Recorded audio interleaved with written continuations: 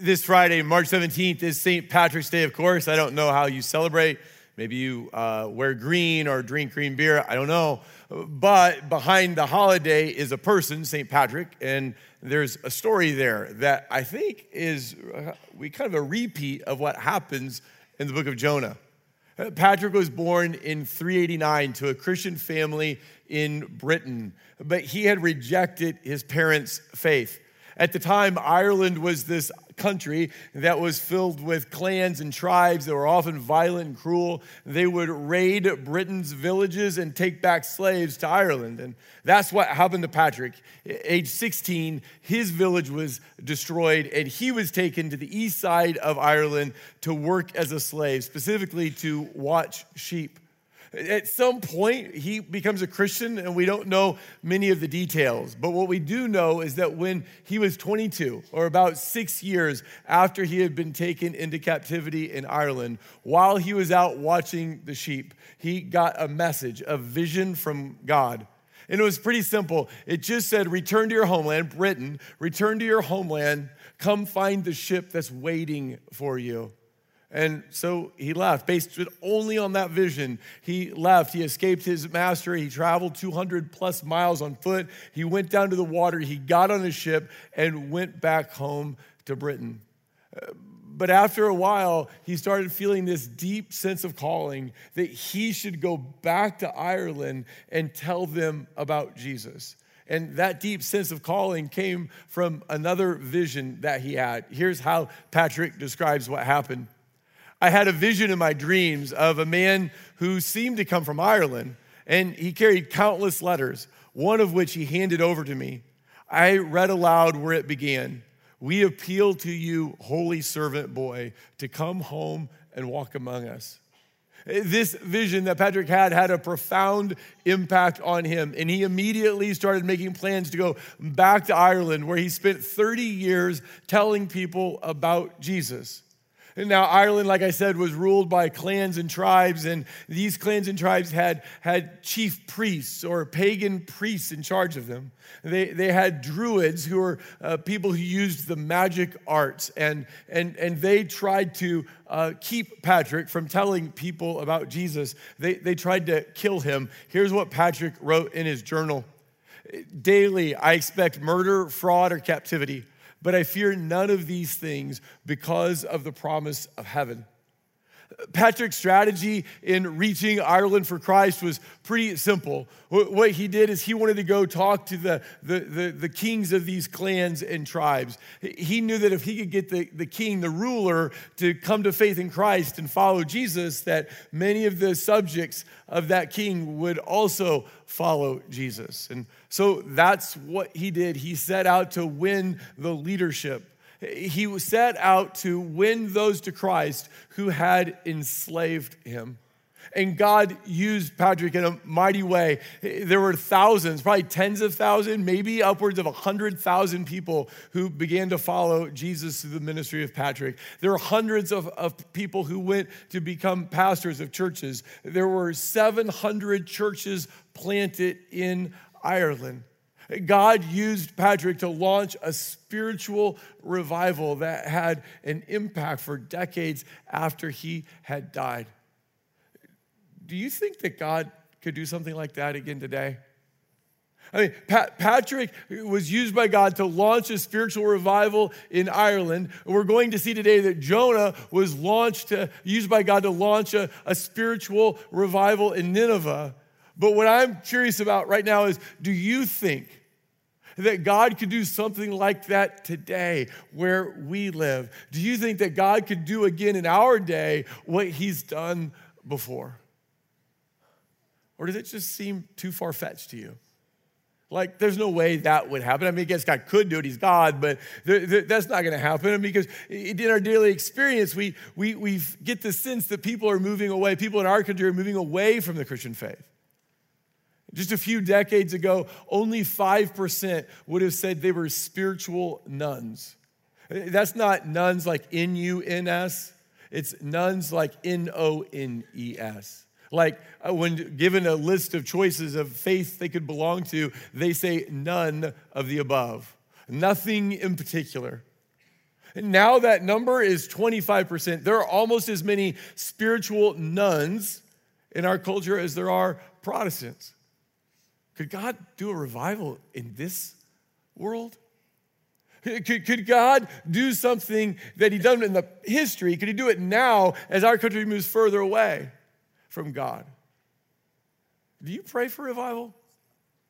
Do you ever pray, God, would you revive my heart so that I would be more sold out to Jesus? And would you bring a revival to my school, my community, my neighborhood, my state, my church?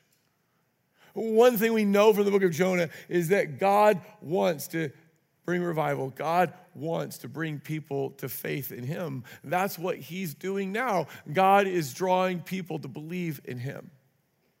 But I bet if we would have asked you before we started going through Jonah here on Sunday mornings, if I would have said, hey, what do you think the book of Jonah is about?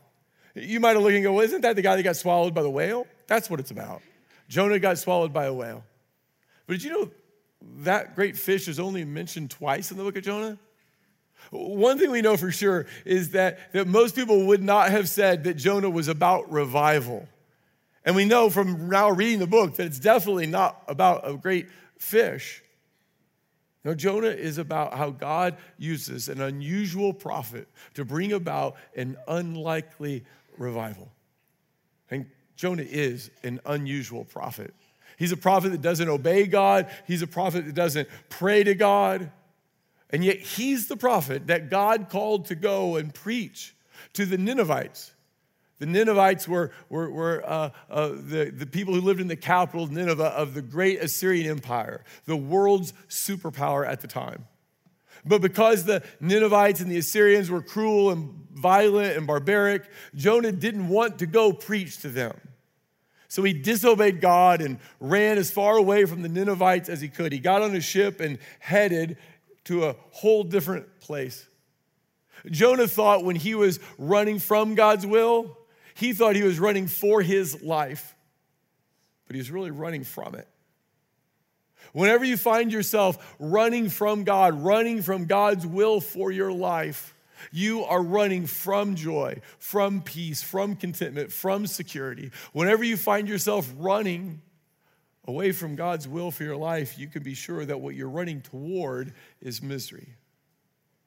So because Jonah is on the run from God, God intervenes, and Jonah ends up in the sea and swallowed by a great fish. Inside that fish, he prays a beautiful prayer. Inside that fish, he prays the most well-composed, artfully done prayer. But that prayer is so filled with self-righteousness and pride that it makes God sick to his stomach. And that whale, that fish, vomits Jonah back up onto dry land. Jonah chapter 3, verse 1. Then the word of the Lord came to Jonah a second time. Go to the great city of Nineveh and proclaim to it the message I give you.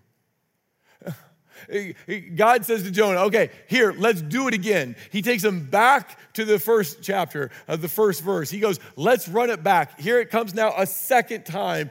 Go to Nineveh.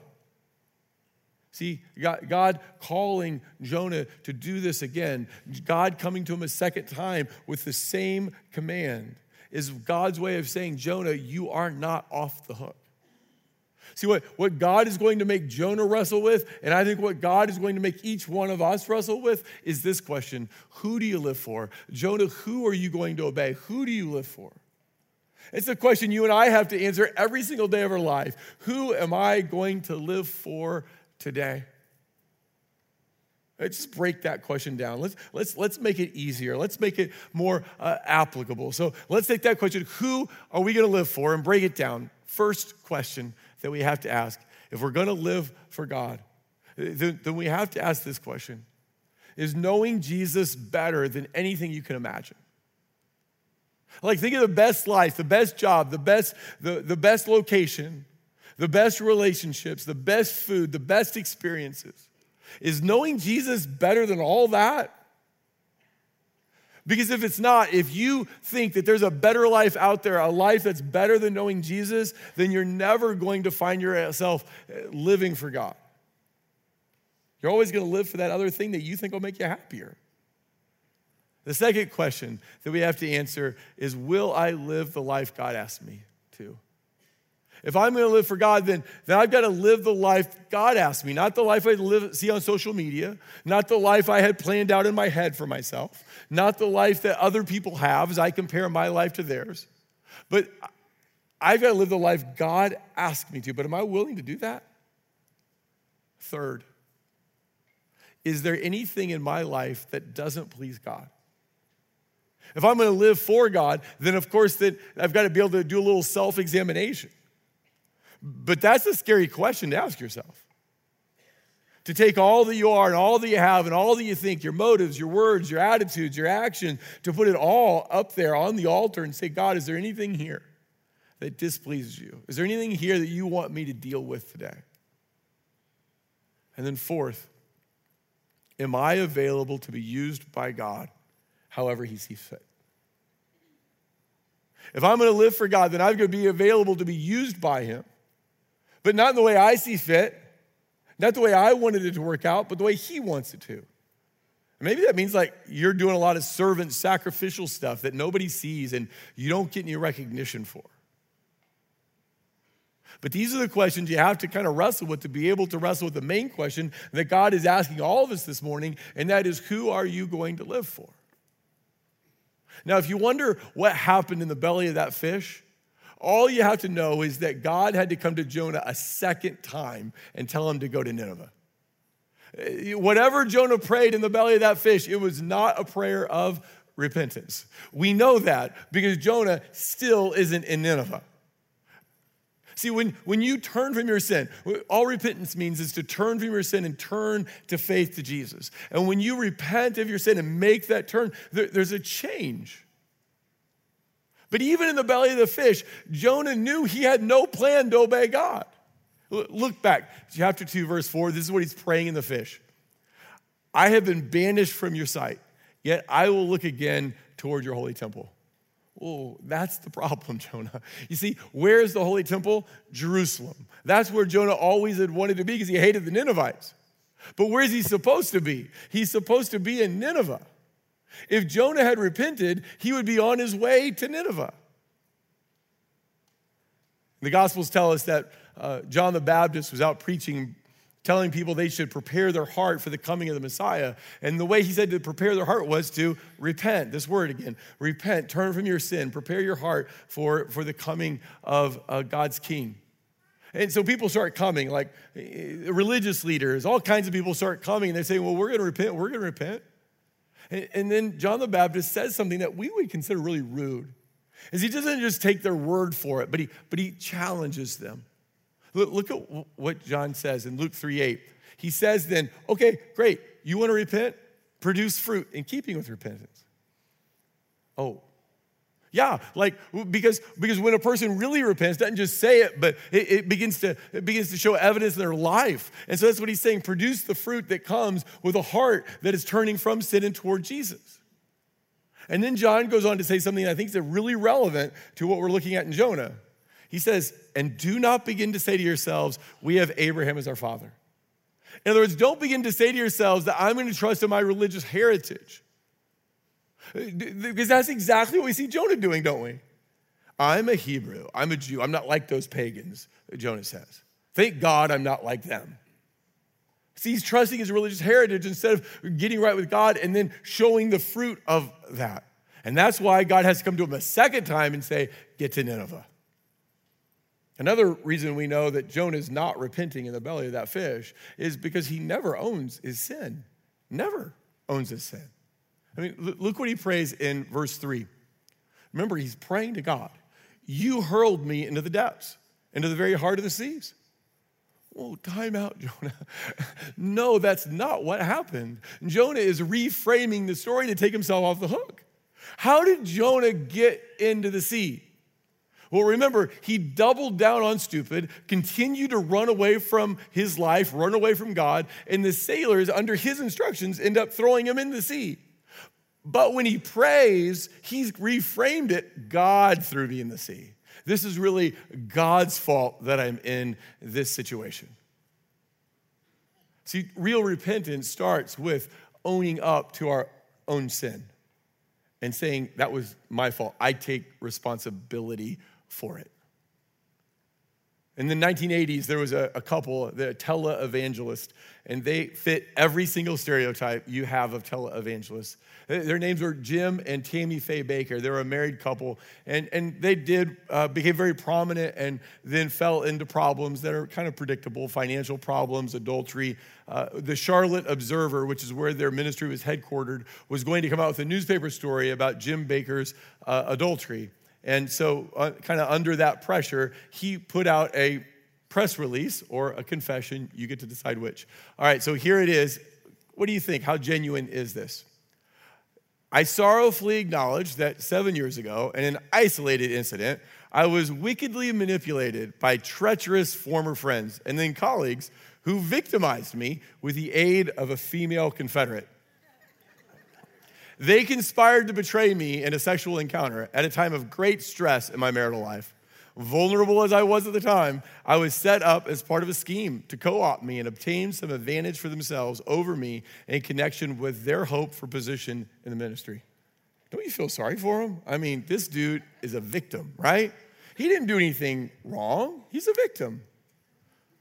But it's always been that way, hasn't it? That we always find someone else to blame. Something else to blame, to reframe the conversation so that we don't have to own up to our own sin.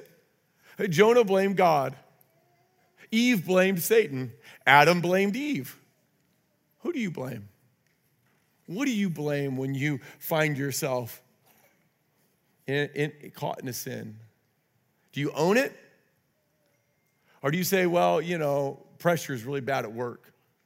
I mean, it's really a lot of pressure. That's why I reacted the way I did. My allergies are bad. The kids have been crazy lately. I haven't gotten much sleep. Do you find other ways to reframe it so you're not at fault?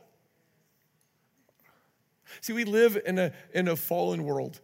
We live in a broken world. Nothing's the way it's supposed to be. So if you want to find something else to blame, you can, and there'll even be a little truth in it. But blame shifting will keep you from following Jesus. The Jesus follower says, I was wrong. I did it. It's my fault. Chapter 3, verse 3. Jonah obeyed the word of the Lord finally and went to Nineveh. Now, Nineveh was a very large city. It took 3 days to go through it. Jonah began by going a day's journey into the city, proclaiming 40 more days, and Nineveh will be overthrown. So Jonah 3 tells us that Nineveh is a large city, 3 days to walk through. Jonah goes 1 day. And instead of preaching about God and hope and forgiveness, no, he says 40 days and then Nineveh is overthrown. And you can tell that Jonah's got out his popcorn and he's waiting for God's judgment to fall. See, Jonah is obeying, but you kind of get the sense that it's a reluctant obedience. The proverb says, God loves a giver. No, God loves a cheerful giver. Because God doesn't just care about what we do, but also why we do it. So now God is going to take this reluctant prophet that is only giving him the most reluctant obedience, and he's going to use him in a powerful way. Let's read the rest of the chapter, Jonah 3.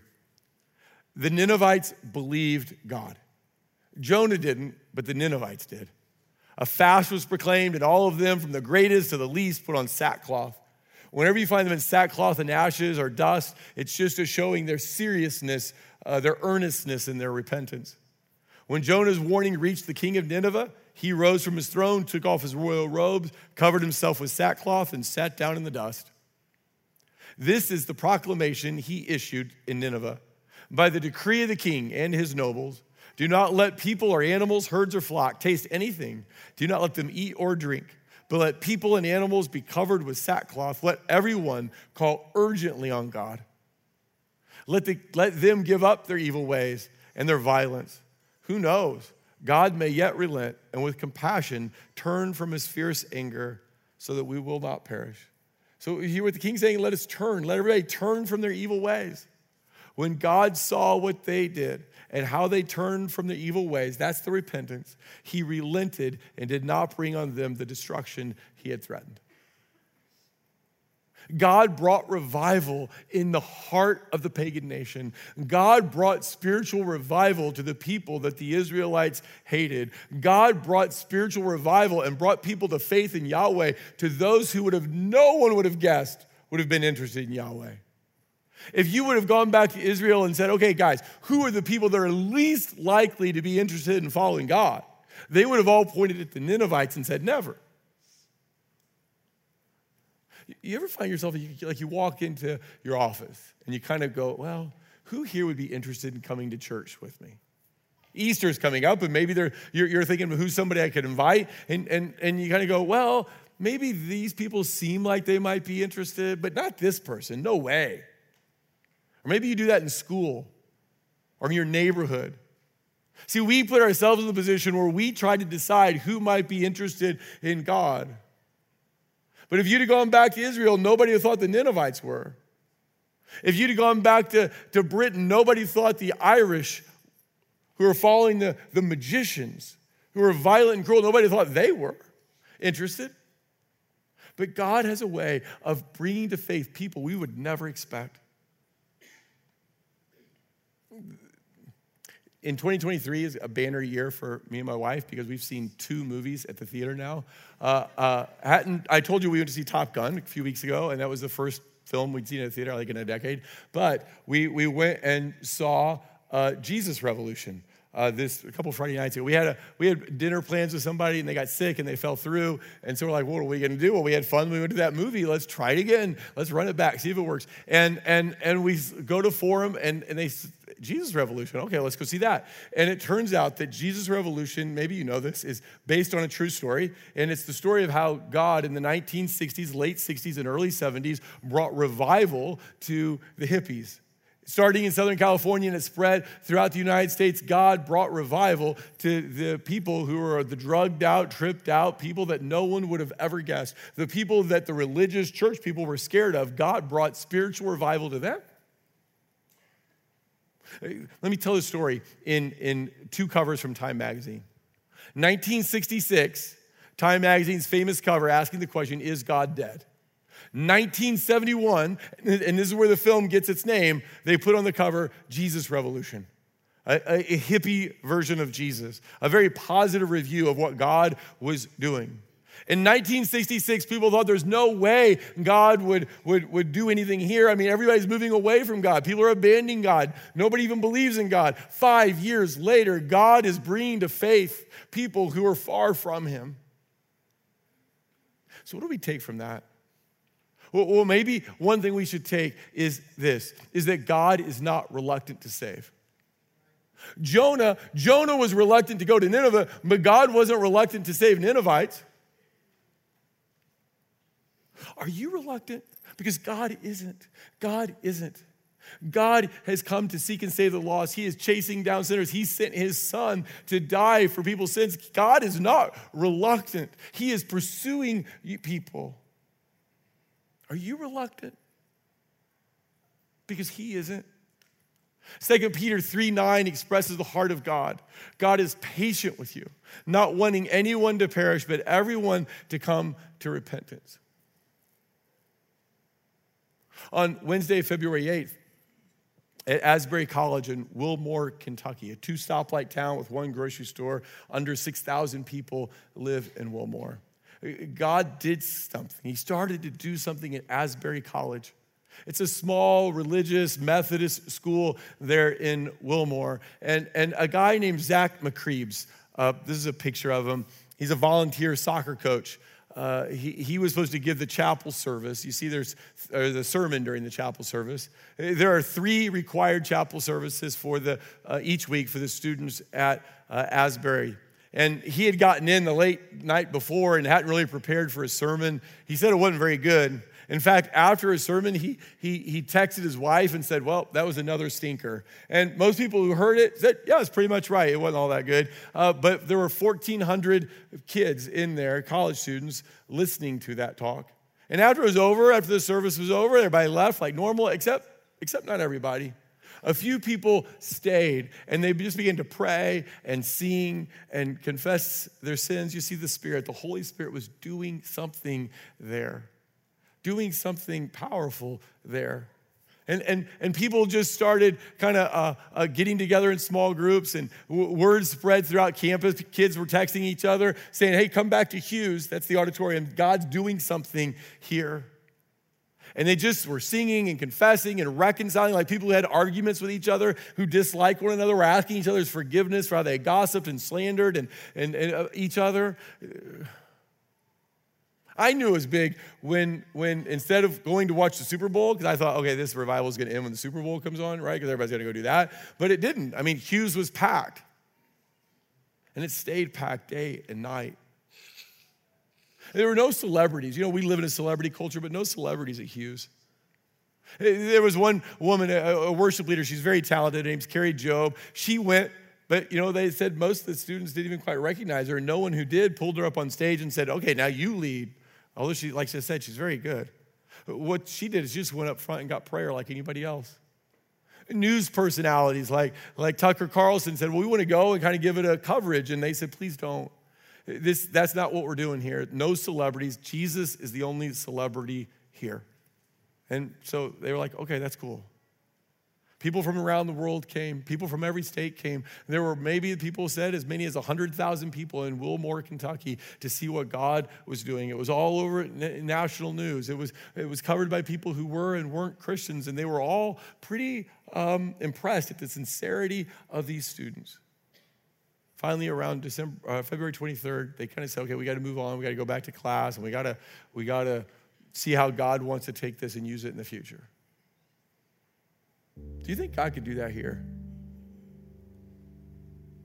Do you think he could bring spiritual revival here? Because he did it in Nineveh. He changed the people that were the least likely to be interested in him. He changed their heart, and there was a mass revival. He did it in Ireland. Under St. Patrick's leadership, God used him to bring thousands and thousands of people to Christ. He did it in the hippie movement, the LSD doing hippies. He did it there. He took the people the least likely to follow Jesus, and he brought them all to faith in him. He's doing it in Asbury. God is not reluctant. He is not willing that any should perish, but he wants all to come to repentance. Have you been praying that God would just revive you in your heart? Because that's probably where it starts. Let's pray. Would you just take a moment and just pray, God, would you bring revival to me and to my heart?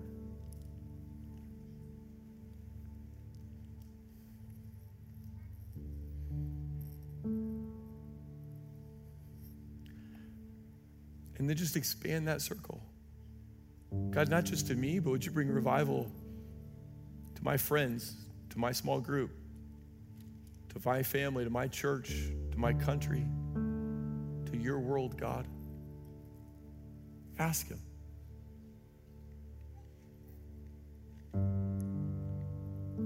God's not reluctant to save. He sent his son. He's seeking and saving the lost.